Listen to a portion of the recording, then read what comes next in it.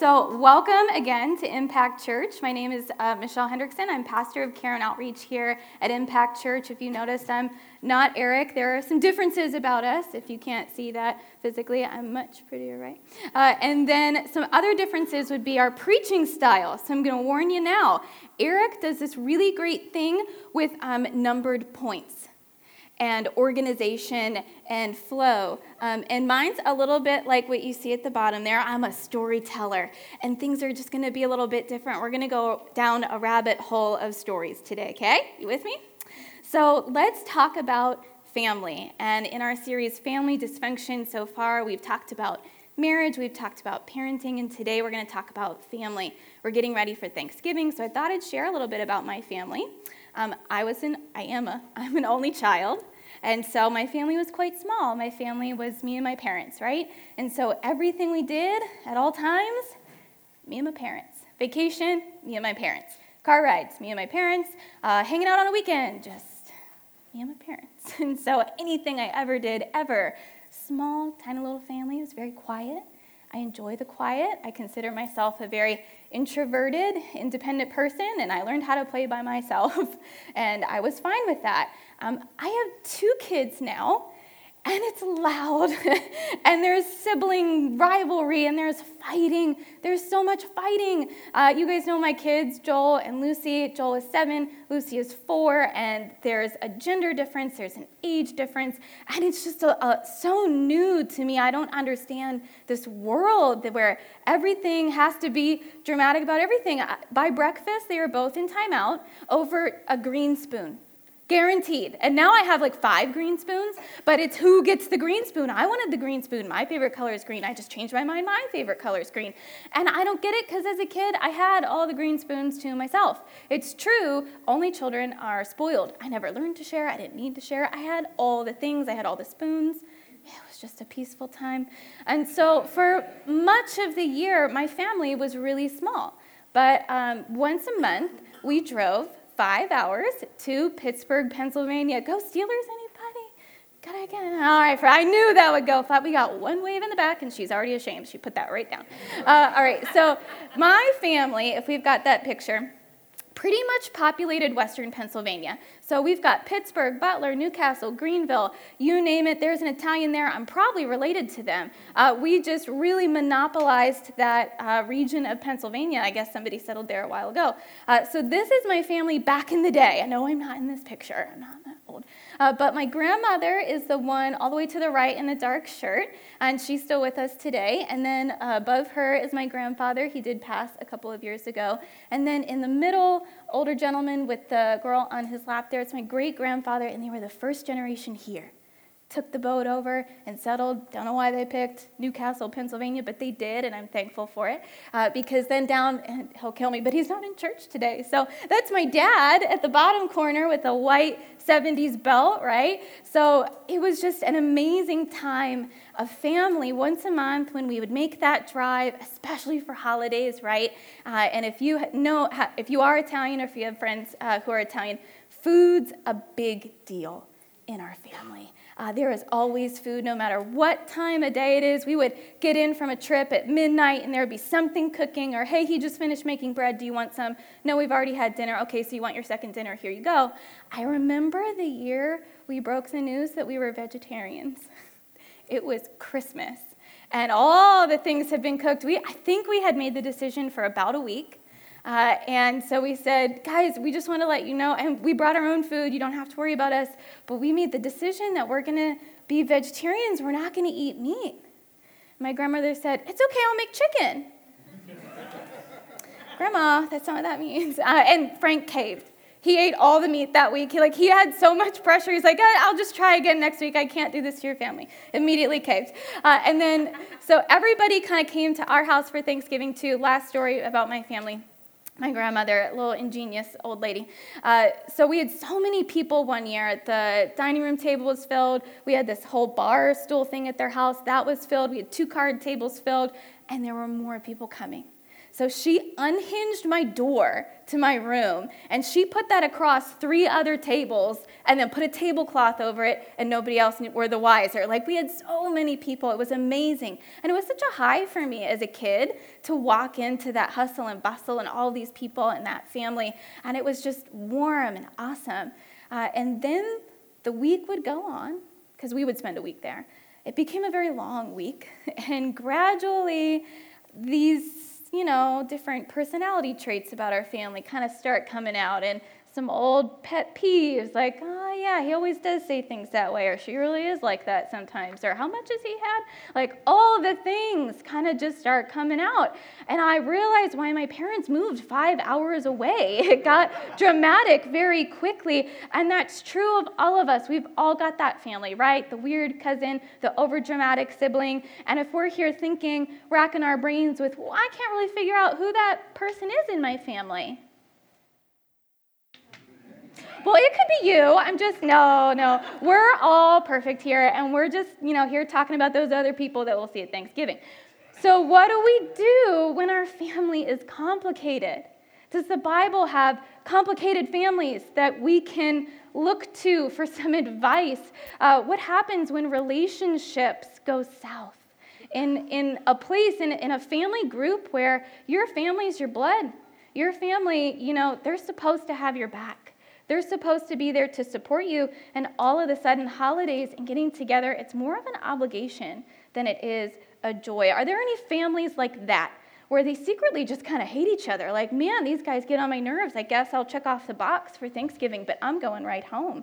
Well, there are lots of families and dysfunctional families in the Bible, all over the Bible. If you've been in church world for 2 seconds, you've kind of learned that. And if you've avoided digging into your Bible, maybe out of thinking that there are only perfect families, well, I'm here to let you know that is not true. We've got some fun to explore today. And what we're going to look at is going to make Keeping Up with the Kardashians look like Sesame Street. And I can say that because I watched 5 minutes of it the other day. Of Keeping Up with the Kardashians. I watched 5 minutes of it, and that is 5 minutes I will never get back. It was not an intentional, I clicked the button. It just came on, when you're done a thing, and then Netflix says, I bet you like this thing. I'll guess again. And the whole time I'm watching it like, I know somebody who watches this. Maybe it's not that bad. No. I need to find the remote. Like, click. Oh my goodness, don't try it. I mean, if you watch it, that's fine, but don't try it. Okay, so somehow, some way, I'm going to get us through about 3/4 of Genesis today and about 3 generations of family drama. So we're going to buckle up, and we're going to start in Genesis 15 with Abraham. Do we have Abraham up on the? Sweet. The screen's about to get filled pretty quickly, and we're going to look at a very exciting family tree. So we're going to start with Abraham, who was originally called Abram, and later God changed his name to Abraham. And he was promised that he and his wife Sarai, at the time, her name gets changed too to Sarah, that he and Sarah would make a great nation. And remember, the problem here is Sarah is barren, and she can't have children. And we've said this in a couple messages before, having children was a really big deal in culture back then. And it's still, when women struggle with infertility now, it hurts to know that you can't bear children. And then back then, that's really all women had, right? And so this is a painful thing for Sarah, and she just feels this weight. And she doesn't believe in God's promise. She doesn't believe in God's promise that he will make them into a great nation. So despite this promise that they're given, maybe it's out of impatience, or she wants to just kind of control the situation. What does she do? Some of you know what she does. She says, I have an idea. Sleep with my servant Hagar. My goodness. Okay, yep, no IVF clinics, no fertility clinics. If they want to have a baby, it means that Abraham sleeps with Hagar. Guys, you're going to have to not shoot the messenger on this one today, okay? Like, I'm just repeating the facts. So, yeah, that happens. And in Genesis 16, we learn that Abraham sleeps with Hagar, and she gets pregnant with, some of you guys know this. It'll be fun. Come on, call it out. Ishmael, you guys know your Bible. Awesome. So she gets pregnant with Ishmael. Awesome. So we have Ishmael. Genesis 17, God reminds Abram, remember, I promised you a son with Sarah. And so Sarah says, yeah, okay. But then Genesis 18, after he promises the son, Genesis 21, Isaac is born.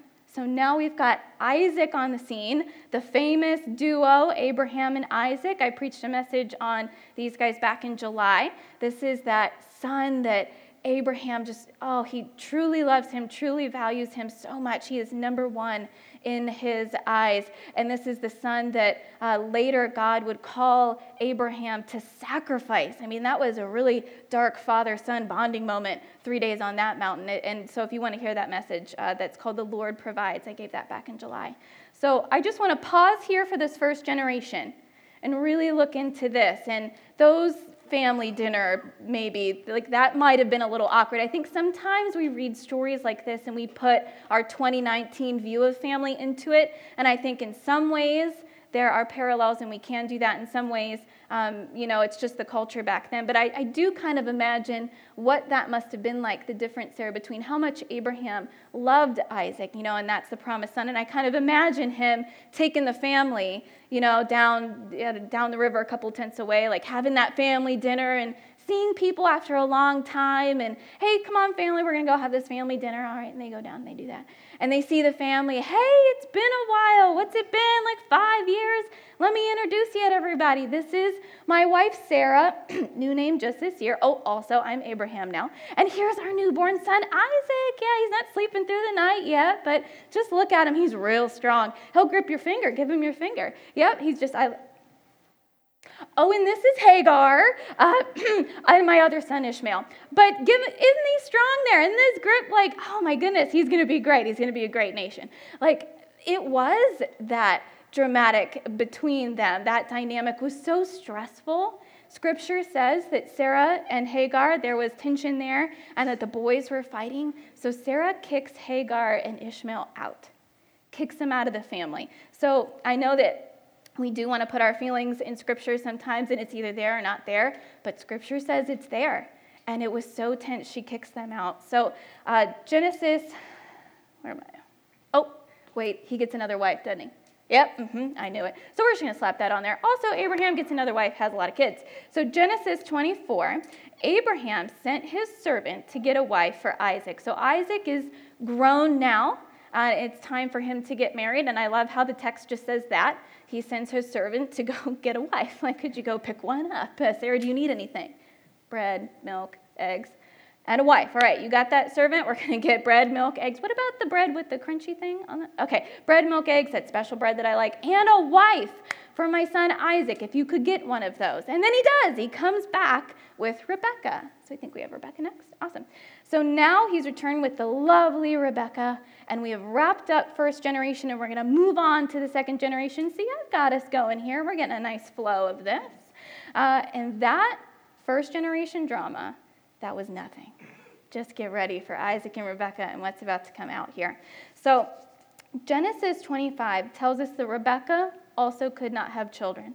We've already talked about that extremely pressure situation there. So Isaac prays over Rebekah, and she is able to become pregnant with twins. She's got twins. How glorious, how wonderful. You guys kind of know the story already, and you're like, I don't know.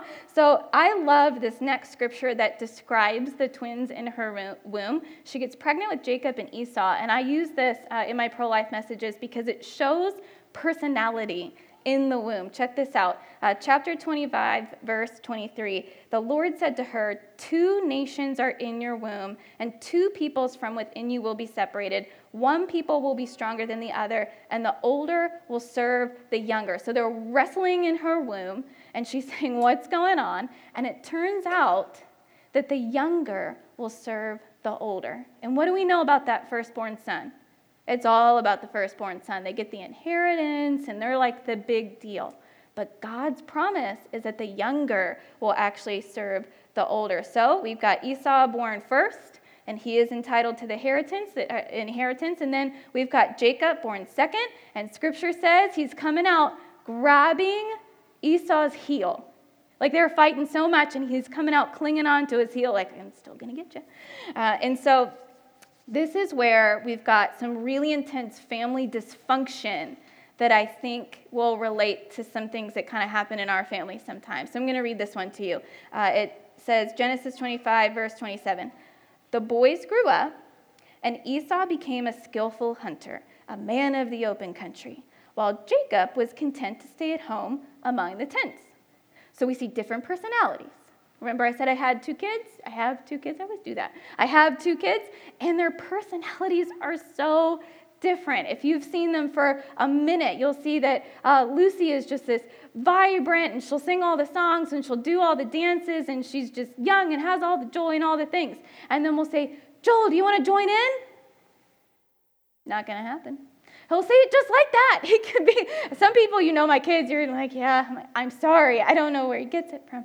But he just, no, not going to happen. I'm not doing that. We've got different personalities with these siblings. So we've got Esau, who's this like burly hunter guy, and he's going to go out and kill all the things and then cook them. And then we've got Jacob, who would rather stay inside. He'd like to be back at the tents, not much of an explorer. That's okay. But here's the family dysfunction. Isaac, who had a taste for wild game, loved Esau, but Rebekah loved Jacob. That's a recipe for disaster. Like, yikes, could you imagine if it were ever written down? Frank loved Joel, Michelle loved Lucy. I mean, some days we might switch it up, right? Like, I don't know. But and even parents in the room, if you are a parent of more than one kid, or if you're a sibling, right, you've got a brother or sister, that's kind of playing in your head right now, and you're like, yeah, I kind of deal with that in my family a little bit. Mom likes you best. Well, you got the new car, and I had to get a used car, and we got some people like, amen, exactly. Well, how come, she treated you this way, or she didn't get me that? And parents sometimes were guilty of that, especially parents of older kids. And they've had some time to make different decisions. Maybe one kid let you down more. Maybe one kid shows up for things more. Maybe one kid remembers your birthday. Thank God I don't have a sibling. I have forgotten each of my parents' birthdays more than once. I now have reminders in my calendar that go off like a week before, 3 days before, a day of.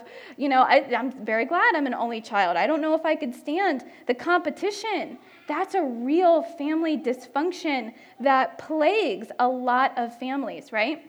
And so we see that breakdown, we see that going on in the family, and I wouldn't recommend that as a parenting skill there. And if you want to learn more about parenting, Eric gave that message last week. Very impactful message. So we've got Rebekah and Isaac, terrible parenting. And again, Eric's sermon is very numbered points and organized. So we're going to dive back down the rabbit hole here. And Genesis 25 says that Esau was out hunting one day for so long that he actually didn't eat somehow and was so hungry that he comes back to camp, and Jacob's there cooking stew, and he's so hungry that he makes a deal with Jacob to give up his birthright for a bowl of soup.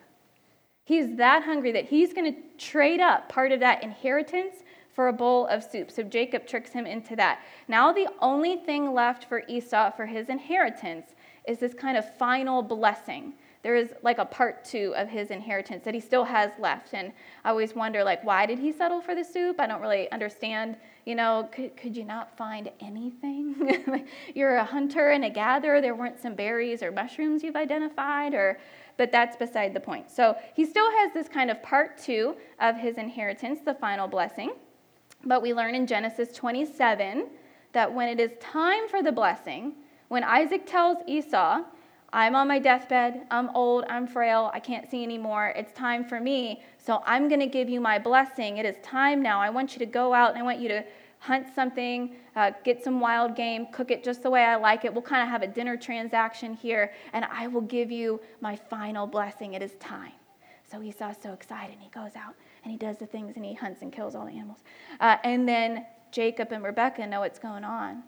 And so in Genesis 27, Rebekah helps Jacob trick old, dying, blind Isaac into giving Jacob the blessing instead. Guys, they go to the extreme. They dress Jacob up in all of Esau's clothes so that he'll smell like him. Rebekah says, I know exactly what kind of meal he wants. Let me cook it. I can cook it just like as if Esau cooked it. So she does that. And then they even get goat skins and cover Jacob's arms in goat skins so that his arms will be as hairy as Esau's. Like, how bad are your arms? Like, the goat skins would suffice that he'd touch that and say, yep, that's my son.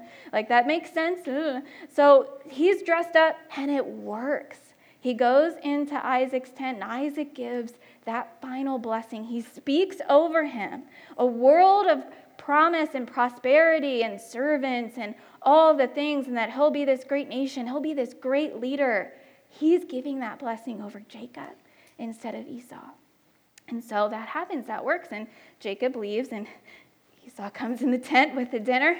I'm so ready for my blessing. And then this moment of Isaac, if you're here, then who was that? And they both realize what had just happened, how they had been betrayed. And Esau's begging him, you got to have another blessing back there. Can you please check? Like, is there a second one? Is there anything left? You couldn't have possibly, why do I keep doing it? You couldn't have possibly given him everything, right? And unfortunately, there is nothing left. And can you imagine? Esau is livid. He says in verse 41, Esau had a grudge against Jacob because of the blessing his father had given him. He said to himself, the days of mourning my father are near, and then I will kill my brother. He's ready to kill him. Esau held a grudge. How much is that true for us and people in our family? Have y'all ever held a grudge? Has anybody ever wronged you that deeply? I think we're definitely guilty of that in our families, because family, they know you better than anyone. They know how to deceive you. They know how to trick you. They know how to say words that will cut you down in a way that just your regular old friends, they couldn't. It's family that gets you. It's hard to read this story with the blessing and not kind of equate it to something in our world so that we can understand it. So I'm going to do that. I'm going to equate this blessing here because we might not understand, we might be the oldest born or the only child. We don't have necessarily a blessing from our parents. So I'm going to equate it to money. We all understand money, right? I'll take some of that. So money. Let's imagine this blessing is like $10 million. It's a made-up story. $10 trillion. We've got $10 trillion on the line. A check with your name on it. And your dad's ready to give it to you. All right, I've got this check. It's your inheritance, $10 trillion. All you got to do is make me a meal. We'll have a little dinner transaction, and then I'll give it to you. And then you go out to get the dinner, and your younger sibling, with the help of your mom, tricks your dad into giving that $200 trillion check to your sibling instead.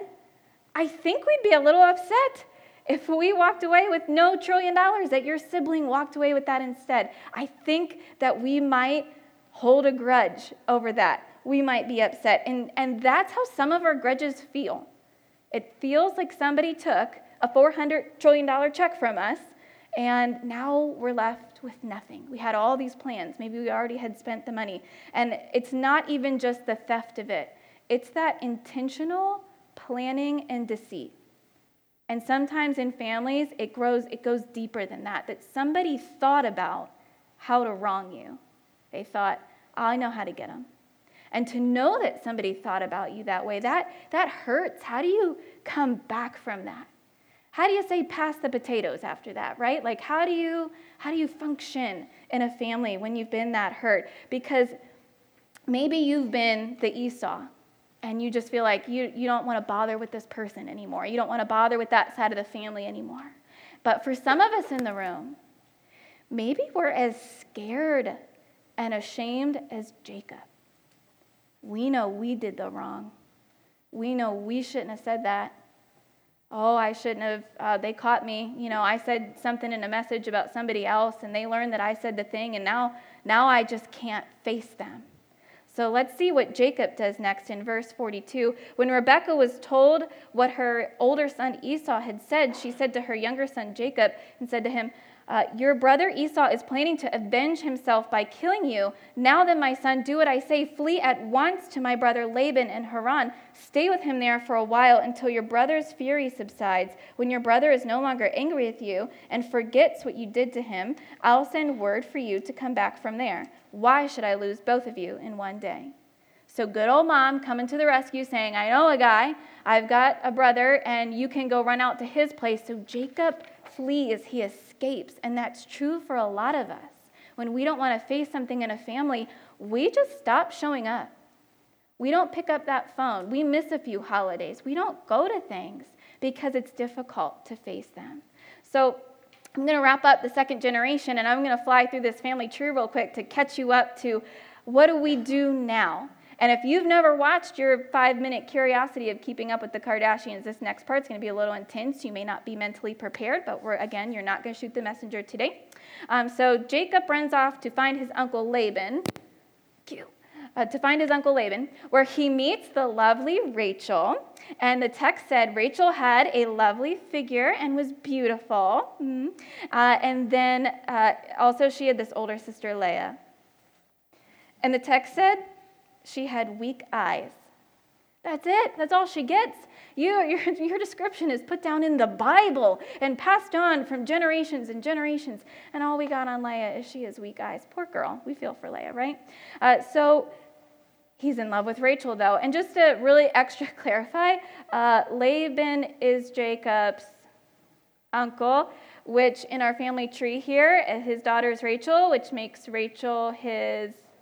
Ooh, that felt a little funny coming out, didn't it? Ooh, yeah, that's what we got going on here. So he wheels a deal with Laban and says, if I work for you for 7 years, I would like Rachel as my bride.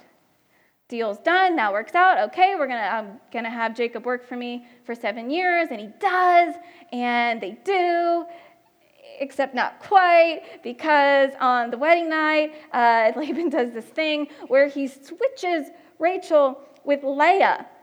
And Jacob doesn't notice until after the honeymoon meeting. Yep. And so, whoopsie-doo, oh, come daylight time, you're not Rachel. Nope, Leah, weak eyes girl.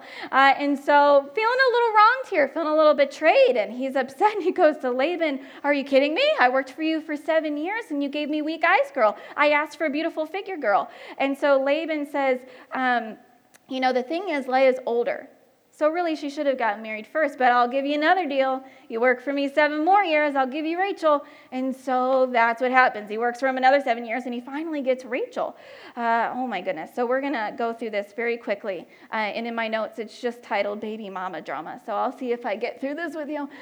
So again, like generations before her, it turns out Rachel cannot have children, but Leah, guess what? She can have a bunch. So Leah has 4 right away, 4 children right away. And then we've got Rachel, kind of same problem as before. I have an idea. I'll do, why don't you take my servant, have some kids with her. Great, 2 kids there. Got two, yep. And then we've got Leah going, I can play that game. Here, take my servant. Boop. And we got 2 kids there. And then Leah says, oh yeah, well guess what? I'm going to have 2 more kids of my own. Boop, boop. I told you we're going to be fast. 2 more kids. Add them up. Yep. And then over here, we've got Rachel finally. Okay. And then finally, Rachel has Joseph, right? Okay. So we've made it. Now, there's numbers there for a reason. I'll tell you what those mean in a minute. So we've got our baby mama drama wrapped up, and Rachel finally has Joseph, the beloved son of Jacob. And we've got, he's real down in the line there. He's pretty young. But again, Jacob loves that younger son because it's with his beloved Rachel. So Genesis 31 says that at this point in Jacob's life, he has grown so powerful and he has obtained so many things. He's extremely wealthy. He's got a ton of servants and animals and things. He's made some enemies, and God calls him to go back home to Esau. And that's the message. You don't go against God's word. But what do you think Jacob's thinking? I can't face him. But Jacob's a problem solver. He's got this figured out. I know. I'll send my servants ahead of me. I'll send a bunch of messengers and servants ahead of me, and I'll give Esau some presents. I'm going to give him animals and his own servants. I'm just going to give him whatever the 1900 BC version of gift baskets are. And he gets all the gift baskets, and he just kind of softens the blow a little bit before he goes home. And so he sends a messenger saying, hey, Esau, Jacob's on his way, but also here's these gifts. And then the messenger goes back to Jacob and says, hey, Jacob, Esau got your message, and he's coming this way toward you. Scripture says Jacob is terrified, and he's still trying to problem solve. He can still control the situation. He divides his family into two camps. His thinking is that if Esau gets upset enough and tries to wipe him out and kill somebody, maybe he'll be tricked enough that he'll only kill one of the camps of family. So I'll take some of us over here, and I'll take some of us over there. And he thinks he's got it all figured out. At least he'll only kill half of us. And it says that Esau approaches with 400 men. And then there's this moment where they see each other after years and years. I'm going to read you this moment. Get ready. Genesis 31, chapter 1. Jacob looked up, and there was Esau coming with 400 men. So he divided the children among Leah, Rachel, and the two female servants. Okay, kids, go with your moms. He put the female servants and the children in front, Leah and her children next, Rachel and Joseph in the rear. You kind of see who he's protecting the most. And then he himself went on ahead, bowed down to the ground 7 times as he approached his brother. Please don't, please don't. But Esau ran to meet Jacob and embraced him, threw his arms around his neck and kissed him, and they wept. Wow! How was it just that easy for Esau? It's like nothing had happened. He had let it all go, and they're embracing with a hug and a kiss somewhere along the way. And it doesn't tell us how the next generation will, though. Esau learned a really important lesson. I think we have a quote next. Maybe. Esau learned a really important lesson. If you don't heal what hurt you, you'll bleed on people who didn't cut you. If you don't heal what hurt you, you'll bleed on people who didn't cut you. See, we owe it to ourselves, we owe it to everyone around us to heal, to move on from these things. And how was it just that easy for Esau? It's a good message now, it feels great, but how do we actually achieve that? The third generation is going to show us that, so I'm going to speed walk you through that too. So I'm going to go back to our family tree. We're going to throw up the last couple people here. And, because we got Benjamin and Esau did some things, right? Yeah, Esau, he had kids too. I just didn't really have time or space to put that out. So we're going to talk about Joseph. Joseph is the last generation. And what happens to Joseph is going to tell us how it's just that easy to let it go and to embrace and to forgive. So you see, this became the 12 tribes of Israel. Jacob's name is changed to Israel. We've got the 12 tribes here. And what happens to Joseph? I'm going to give you this homework, and you're going to read about what happens to Joseph, because I'm not going to tell you all the things. There is a cupbearer, a baker, a candlestick maker. One of those is not real, and you will go find that out. So we've got Joseph and his 12 brothers. We know that Joseph is the favorite. He's given that colorful coat, right? Joseph in the Technicolor Dreamcoat. And he is special and different and set apart, and all of his brothers get jealous and sell him into slavery in Egypt. A lot of things happen, but he ends up becoming the leader in Egypt. He was sold into slavery, thrown into jail, separated from all the people, but he works his way up, and he becomes a leader in Egypt until one day his brothers need food. They need to trade, and they all come, when they're older, to Egypt. Joseph recognizes them. They don't recognize him, and he has a moment where he's facing these brothers who sold him into slavery and that gave him this horrible life. And I'll let you go ahead and predict, where this is going and what happens next when he sees his brothers. I'm going to read it to you. Chapter 45, verse 3 says, Joseph said to his brothers, I am Joseph. Is my father still living? But his brothers were not able to answer him because they were terrified at his presence. So just imagine 11 men going, oh my gosh, the kid that we sold into slavery. Never thought I'd see him again. And so verse 4 says, Then Joseph said to his brothers, Come close to me.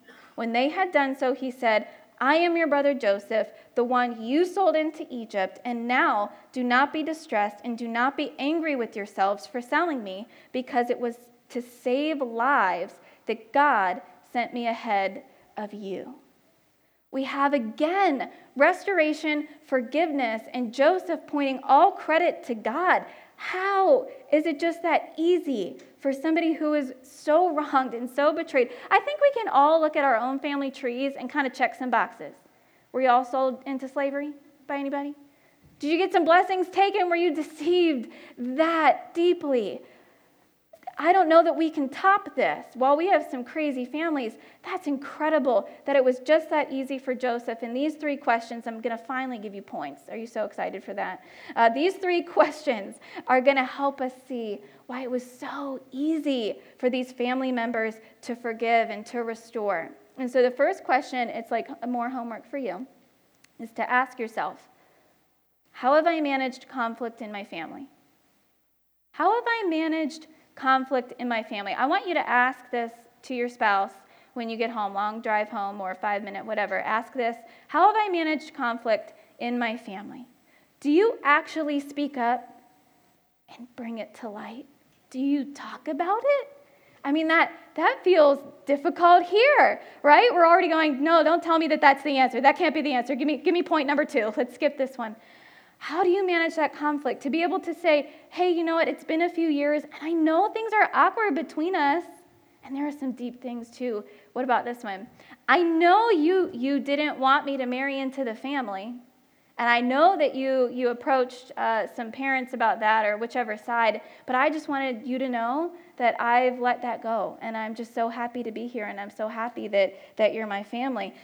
Or this one, I'm aware that, you've been telling people, some things about my parenting, but I just wanted to let you know I forgive you, and there are no hard feelings about that. Are we able to take those really deep, awkward things and just kind of talk about it? And to say the words, no hard feelings. We're going to move on. And so this was so easy for Joseph because maybe he had it modeled for him. Can we go back to the family tree? See, in that moment when Esau embraced Jacob, who was there? Who watched it? Joseph watched it. He watched that moment of Esau embracing his father, who was the bad brother. He watched his father get forgiven and welcomed back into the family. See, healthy conflict management, forgiveness, and restoration, it was modeled for him from the generation before. And we can ask ourselves, how do we talk about our family in front of our kids? How do we model it for our next generation? Are we showing them any glimpse of that? See, it was so easy for him because he watched his father receive that from the generation before him. And our last question, why it was so easy for Joseph. Do my actions show that God is first or that I am first? Do my actions show that God is first or that I am first? See, Joseph really lays it out here. God used this for good. And I am able to see everything that God brought from my struggle, my pain, everything that I went to, God used it for good. So I can lay it down now. And I think I can help you answer this question. You may have to do this in your brains if you didn't. Did you pick up a piece of paper and a pencil or one of the pens? If you have your bulletin, I need you to find a blank sheet of paper. And you're going to do this with me. If you didn't get a bulletin, you're going to have to think about it. But yes, I'm making you move. I'm making you shift. Where did I put it? I folded it. I never use that thing. Find the pen. I don't know. I gave the pen to you. Well, pass me the pen. Don't you have a pen in your purse? Okay. You've had that moment. Now, and you're going to draw a circle for me. You're going to draw a circle. And this circle is now a pie chart. It's Thanksgiving time. We're thinking of pie. This is a pie chart representing a conflict. You don't have to label who it is or what they did, because what if somebody saw it? Just this is labeling a conflict you've thought of in your family. Now I want you to draw a little piece of the pie that represents your part in it, however big. What piece of the pie is on you? Is it a little sliver? Is it half the pie? Is it all the pie? Like, honesty time. Here's what my circle looks like. And this is conflict with me and Frank. Anybody else's pie look a little bit like this? Me. It's just this. I think this is very telling. However we think about the conflict. And you know what? Maybe it's true.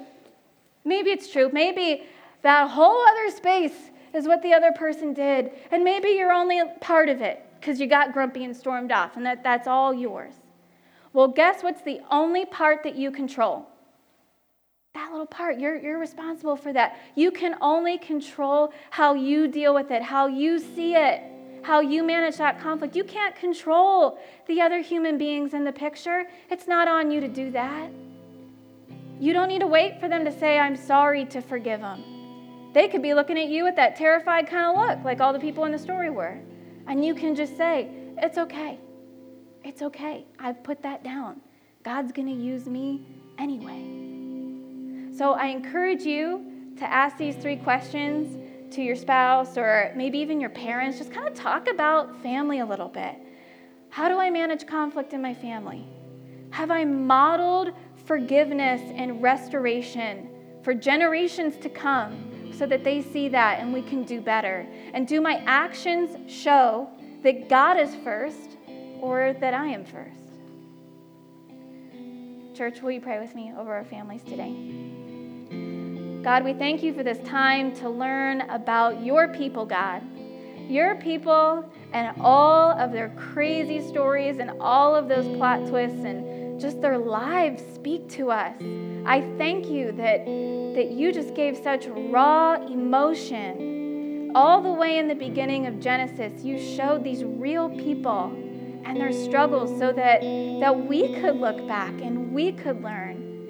God, we're comforted by your word, Lord, that shows us strong characters like Esau and his forgiveness and Joseph and his forgiveness, God. I pray that we'll become like that. I pray that we will adopt that healthy conflict in our family. I pray that we will become a family that models restoration and forgiveness.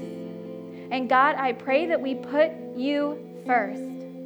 It can be just that easy to forgive when you're first, God, because you've got bigger plans. You want me to get over grudges. You want me to put it down. And maybe you want me to approach somebody. Maybe you want me to just clear some things up, because it's going to feel so much better your way. It's going to feel so much better at Thanksgiving if that happens. So God, I pray over everybody here, Lord, that you would just bless their families, that you would bless generations to come. And thank you, God, for your son, Jesus.